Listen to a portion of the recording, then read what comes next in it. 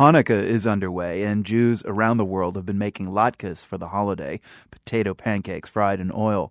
Two expert latke makers are Regina Karolinski and Bella Katz.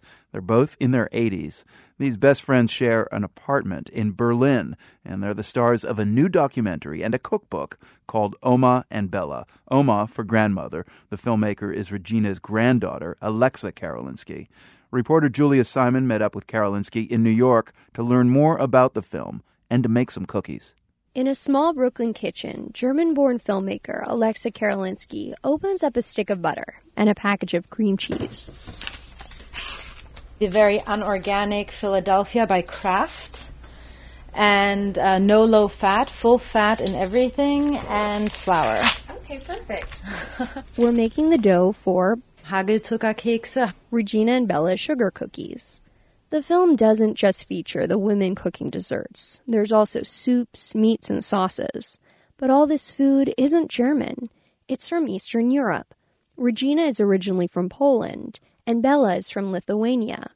Along with many other Jews from Eastern Europe, they ended up in German camps for displaced persons after World War II. Most people left, and then a couple of thousand Jews stayed for various reasons. I don't think that it was a conscious decision to stay. I think the answer is that they just didn't leave.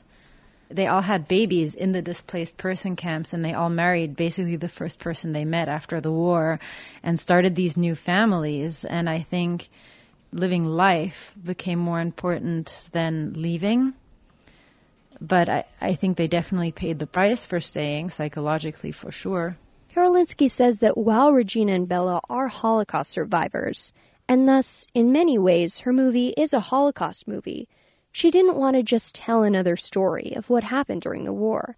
She wanted to focus on their friendship and their strong personalities. To me, what I really wanted to do was make a film in which you can get to know two people who went through this, but who are very much alive today, and to let the past, the dark past, kind of trickle in really randomly in the way that memory actually works. As we learn in the film, the past especially trickles in when they are in the kitchen. As Bella says in the film, you remember it so vividly when you are cooking. Wenn man dabei ist, und man sieht immer ein Stück zu Hause. Und ich will das nie vergessen. I wanted to talk to Regina and Bella myself, so we put the cookie tray in the oven and called up Germany on Skype. Hello, Alexa. Hi, Bella. Shalom, Alexa. With Karolinski as my translator, I asked Regina how she felt about talking about the dark past in the documentary.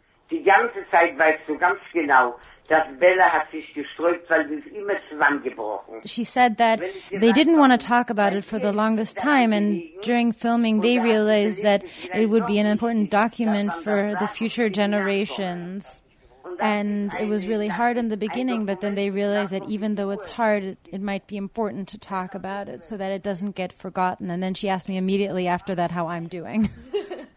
When we get off the phone, Karolinski sighs. Well, they say they're happy now. I think they've made peace with living in Germany. And I also think that the success of the film in Germany and the fact that so many non-Jewish Germans have fallen in love with them and have gotten to know them, and they get stopped on the streets by people for photos and stuff, has really come to help them feel accepted for who they are.